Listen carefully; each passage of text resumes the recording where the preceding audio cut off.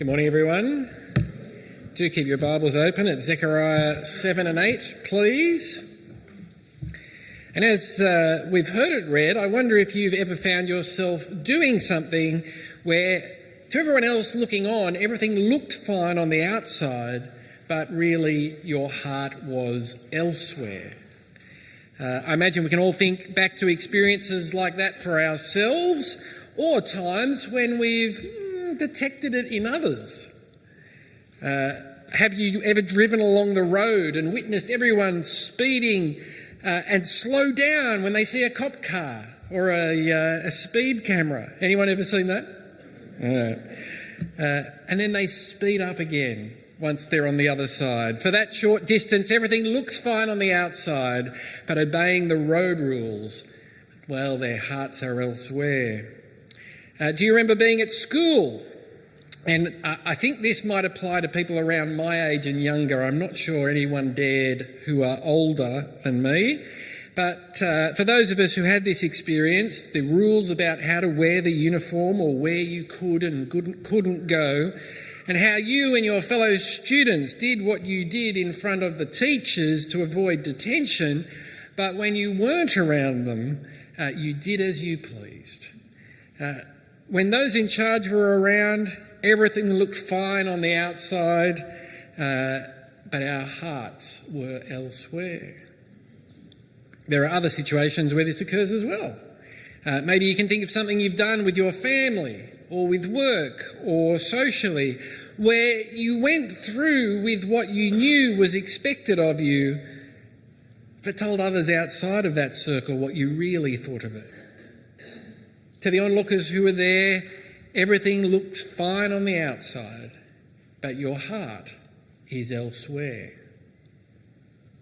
Now, as we come to Zechariah chapter 7 and 8 today, what's revealed in the heart of God's people then is that this is exactly how they were treating him.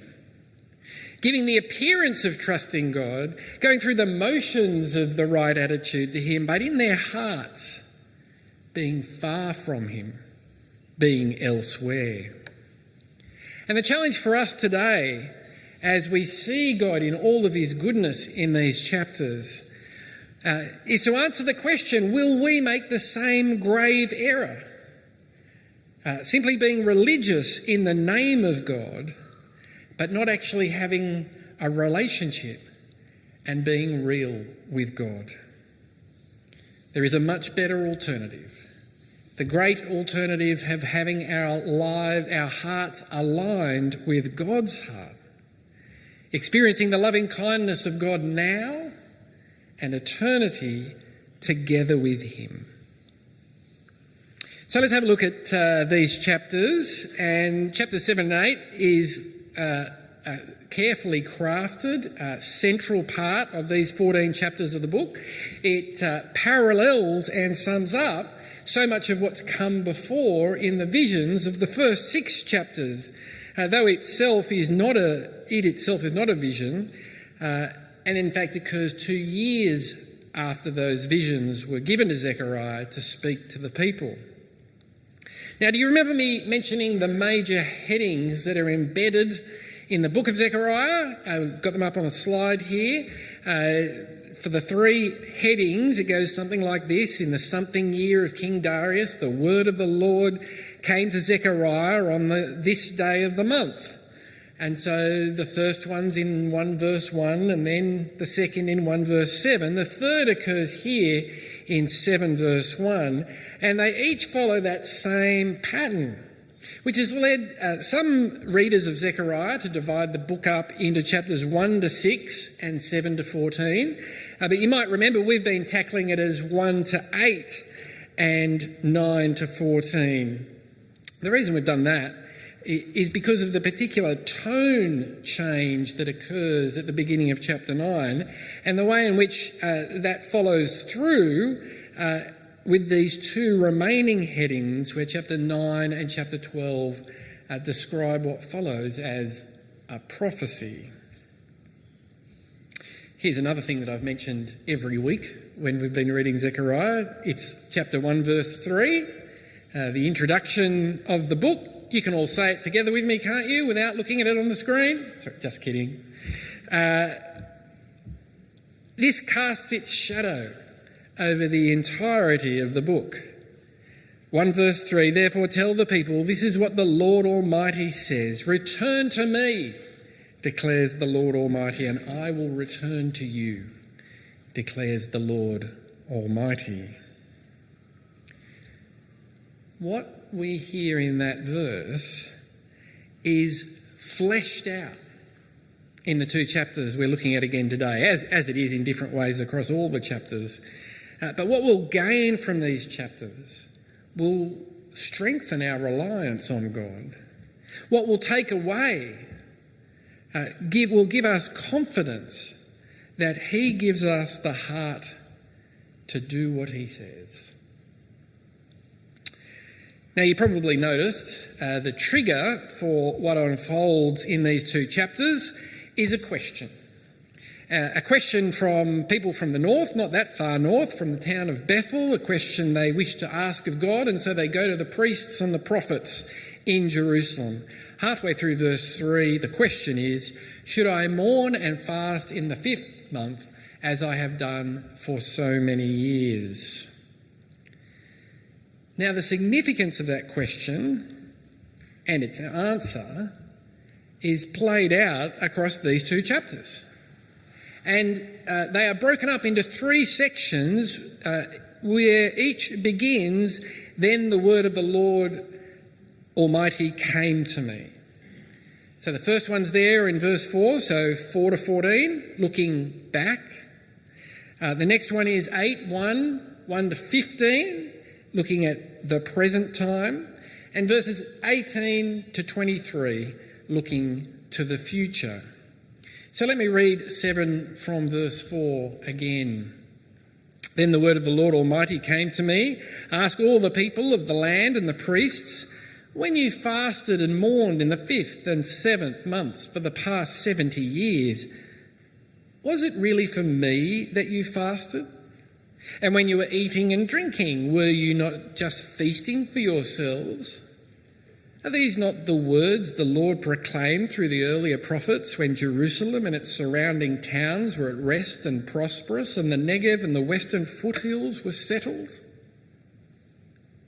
You can hear in those questions, can't you, the questions the Lord asks of the people, not just the people from Bethel, mind you, but the people of the whole land. He asks about their fasting. They're fasting before God as a sign of mourning over their sin and the judgment of exile that's fallen on them. And they're feasting before that, full well knowing the answer. He knows the answer. In fact, he's asking so they will realise the answer. Just by the way, the different months that are mentioned there probably have to do with the months that different historic moments occurred as things unravelled some 70 years earlier. But really, this answer from God is about something far bigger than fasting and feasting. Outwardly, the people looked like they were depending on God, but inwardly their hearts were miles away. And they had the signs of religion, but it was in the absence of really relating to God, of being real with God. We've talked before about this period of time in Israel's history, and I keep putting up this diagram. This is the sort of where are we in the second to last chapter of the Bible before Jesus' return. Well, the time of Zechariah is on the other side of the cross, the first one on the other side of the cross, where Zechariah speaks at what is the end of some of Israel's darkest days. The 70 years gets mentioned there in verse 5, the 70 years of exile, away from the land, far away from the presence of God as he'd revealed himself in the land, experiencing the consequences of their sin and disobedience before God. And you've got to remember, Even as you look at this particular point in time and their experience of it, that the Lord hadn't nuked them at their first failure. He'd sent warning after warning via the prophets. They're mentioned too in verse 7. He'd exercised patience and mercy, but still they ignored him. And let me be quick to add, without the intervention of God, we act exactly the same way. Their actions are symbolic of our actions, their heart of our hearts. And I think it's striking to see what the Lord chooses to prosecute his case, looking back here. You pick it up in verse 9. And the word of the Lord came to Zechariah. This is what the Lord Almighty says. Administer true justice. Show mercy and compassion to one another. Do not oppress the widow or the fatherless, the foreigner or the poor. Do not plot evil against each other. Now, why do you think God chose those actions? Is it because, well, these are important moral values that are important to him? And certainly these words were spoken by the prophets beforehand. They'd been commanded in the law. But do you know why, above all else, I think he chooses them? Because they reflect the heart of God in the way he treats us. We who are made in his image, this is what it means to be truly human. And so that's the way he wants us to treat each other. He is judge and just. He has power and authority, but he uses it in mercy and love. He doesn't throw his weight around. Hence his judgment on the people in verse 11 to 12. Their hearts were hard like stone, with his word simply bouncing off them. But they refused to pay attention, verse 11. Stubbornly turned their backs. They turned their backs and covered their ears. They made their hearts as hard as flint and would not listen to the law or to the words that the Lord Almighty had sent by his Spirit through the earlier prophets. So the Lord Almighty was very angry. And so what is described here in Israel, it's the human condition we all share. It's the heart of sin itself, refusing to pay attention to God, even though he is our God, turning our backs on God, covering our ears, not listening to his powerful word, not listening to him. And so the natural consequences of that here, the just consequences for sin. Well, verse 13 is like a summary of everything that's happened before now in the Old Testament. When I called, they did not listen. So when they called, I would not listen, says the Lord Almighty. I scattered them with a whirlwind among all the nations where they were strangers. The land they left behind them was so desolate that no one travelled through it. This is how they made the pleasant land desolate. Now remember, at the time of Zechariah and these words, this is looking back. This is how God keeps his promises to those who don't hear and heed his word, to those whose hearts are far from him. But what does God have in store for those who return to him? And as we come to chapter 8 and beginning at verse 1, I guess there is an obvious question out there, or something that you might have observed, which is the Lord still hasn't answered the question about fasting. That's interesting, isn't it? Well, 8 verse 1, the word of the Lord came to Zechariah to speak into the days in which he lived, where things are being turned around.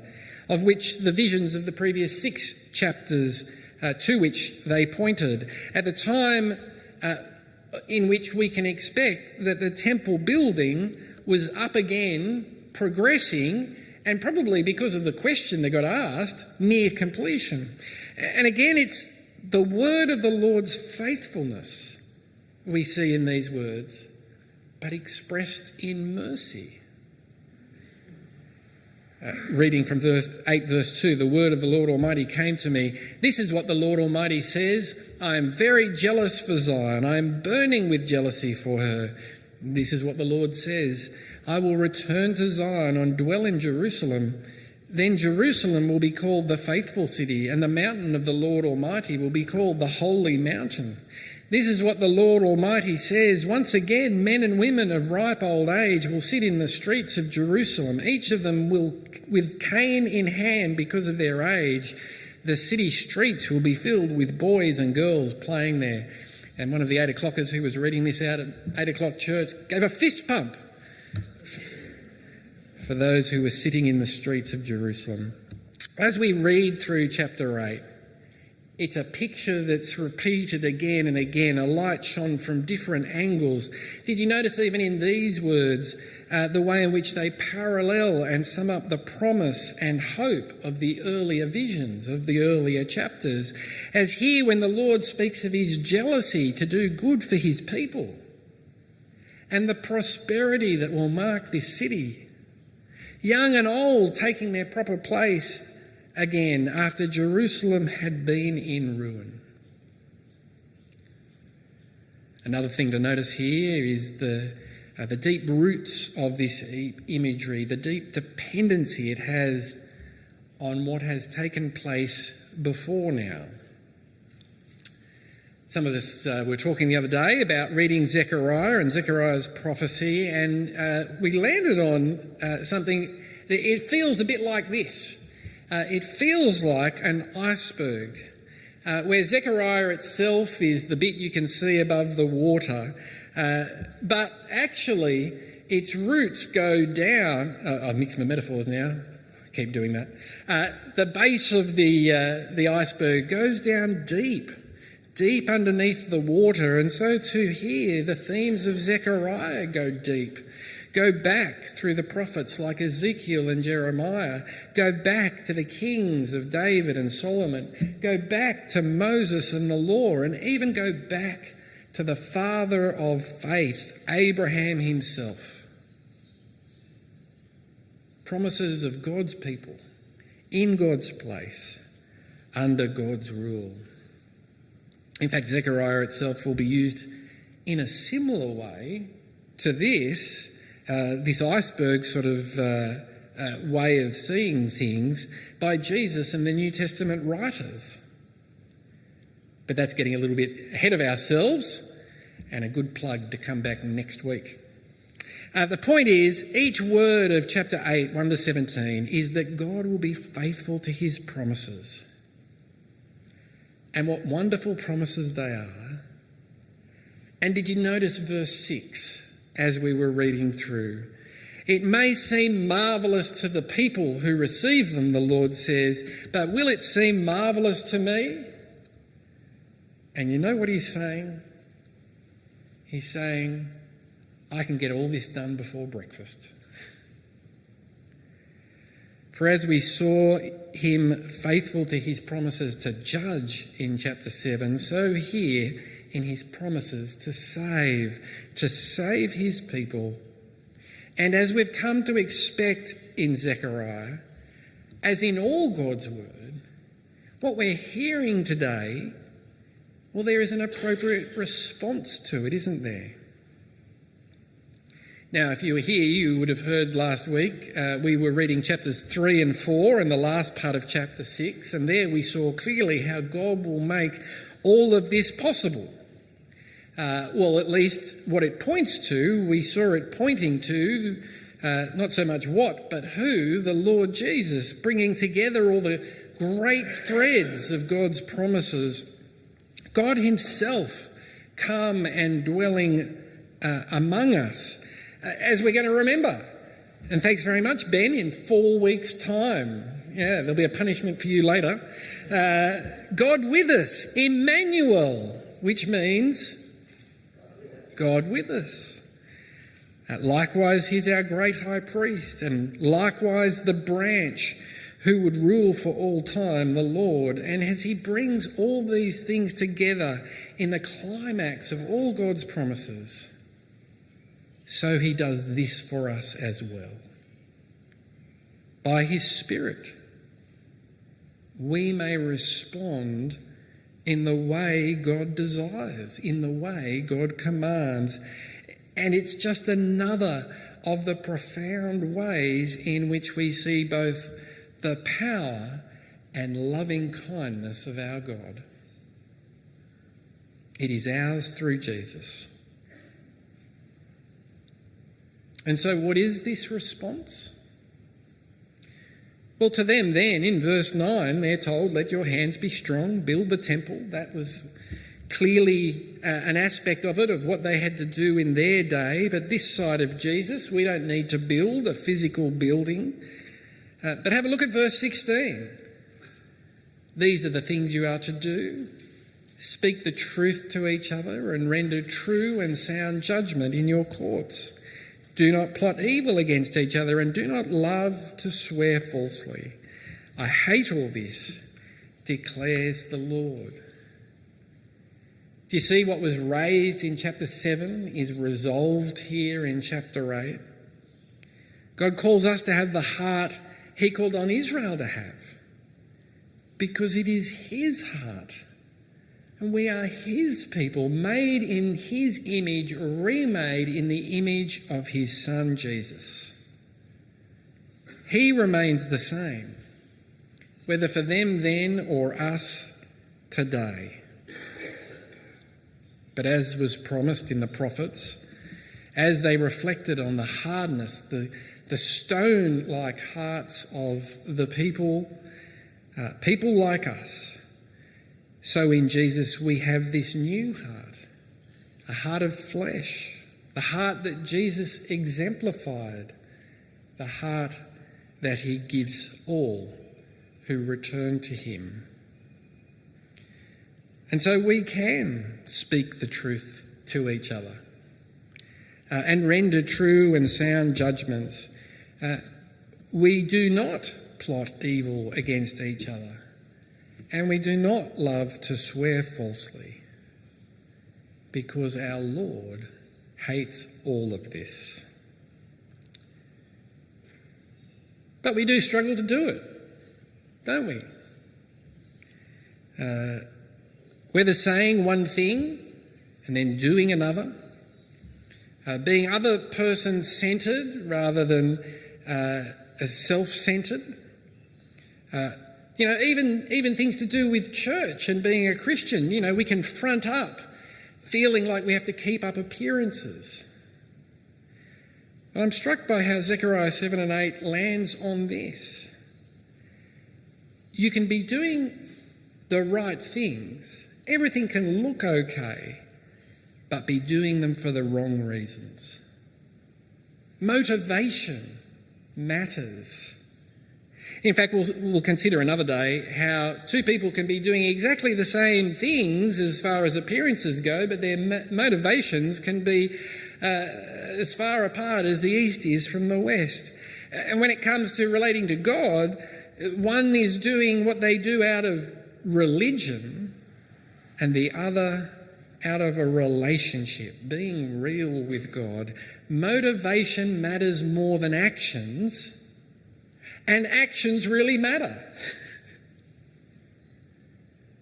Will we be people who have the heart of God, whether it's individually or together as a church? What will have to change in order to have our motivations and our actions shaped by the one who has transformed us? What needs to remain the same?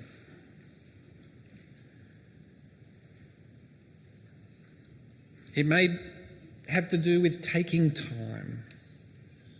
Taking time, which everyone tells us is people's most important resource. taking time to listen and understand each other and not assume that we know what is going on for each other. Perhaps it will be exercising forgiveness, costly forgiveness, not just with one another, but with others beyond. What will it take? And still, there is no answer on the question of fasting. You know, this is the sort of thing I do, particularly with my now adult children, where they ask a question and I've got something that I think is very important that I want to say to them, and I'll answer their question after they've heard the thing that I want to say. So I'm in good company now. There's one more, the word of the Lord Almighty came to me in our chapters today, 8 verse 18, and in what follows, finally, the Lord gives an answer. Because, of course, remember, the question that triggered all this was about feasting and fasting, about mourning and celebrating, and there's so much more too in these final words. Because what is happening in Zechariah's time is the forerunner of what is to come.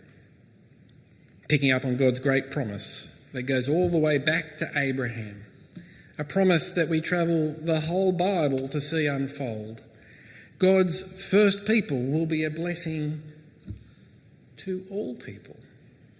One nation alone doesn't have a monopoly on the goodness and faithfulness of God, but all of us from among the nations who return to and trust in him. Listen to what's foreshadowed from verse 19. Consider how this future is our experience today. This is what the Lord Almighty says. The fasts of the 4th, 5th, 7th and 10th months will become joyful and glad occasions and happy festivals for Judah. Therefore love truth and peace. This is what the Lord Almighty says. Many peoples and the inhabitants of many cities will yet come. And the inhabitants of one city will go to another and say, let us go at once to entreat the Lord and seek the Lord Almighty. I myself am going. And many peoples and powerful nations will come to Jerusalem to seek the Lord Almighty and to entreat him. This is what the Lord Almighty says. In those days, 10 people from all languages and nations will take firm hold of one Jew by the hem of his robe and say, let us go with you, because we have heard that God is with you. Fasting will turn to feasting. It happened for them then, but it's far bigger than that, isn't it? For the people who are pictured here, ultimately, we are these people. With the coming of the Lord Jesus, we are travelling, as it were, on the coattails of what the Lord has done through the Jews and through Israel. Now not travelling to an earthly city, but travelling to the heavenly city, Jerusalem as it's pictured here. And our privilege, though we are not the people of Judah, our privilege is that as we've received from them, now as people from across the nations, we ourselves may lovingly serve others, that they may travel with us, so as to speak, on our coattails, grabbing hold of the good news of Jesus, clinging to it as we pass it on. As they hear that God is with us, not just us, but to all who would respond to him in faith through the Lord Jesus. He is building his temple, but not a physical temple anymore. He is building a spiritual temple that includes every one of us who trust in him. Where we who've been so incredibly and richly blessed by God through the Lord Jesus, we may be a blessing to others, to our loved ones, to those we work with, to our friends, to our near neighbours, as well as those who are far away. Now, I was planning to finish there, but it did occur to me that might leave at least one thing a little bit unsatisfying for you, which is a question some of you will have is, well, what are we meant to do when it comes to fasting now?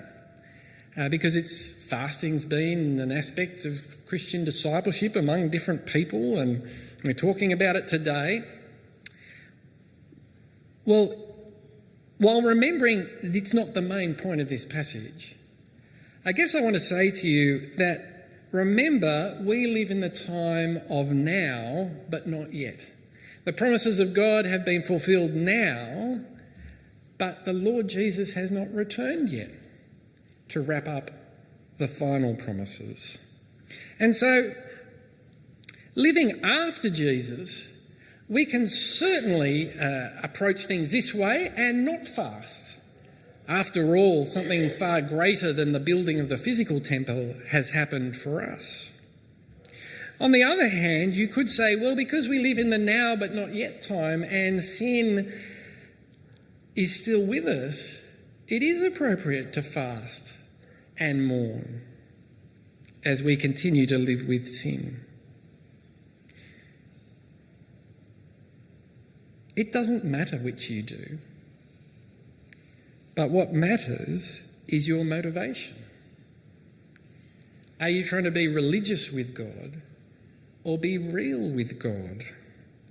We're told in Romans 14, whatever doesn't proceed from faith is sin. And likewise, we can allow each other freedom in this area. But the key is not to be religious, but to be real with God. And through the Lord Jesus, may our hearts align with his heart. Return to me, and I will return to you. Let's pray.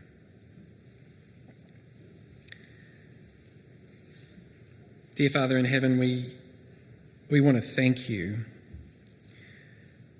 for your initiative taking marvellous love. What you have done and what you are doing and what you will do is marvellous to us, including the fact that you can do it in the blink of an eye, and it is no trouble to you. Heavenly Father, help us to walk in your ways. Shape our heart in the form of your heart. Give us compassion and love, fleeing vengeance, hating sin, showing mercy. And may we receive that same great mercy that you have offered us in the Lord Jesus on the day of his return. Amen.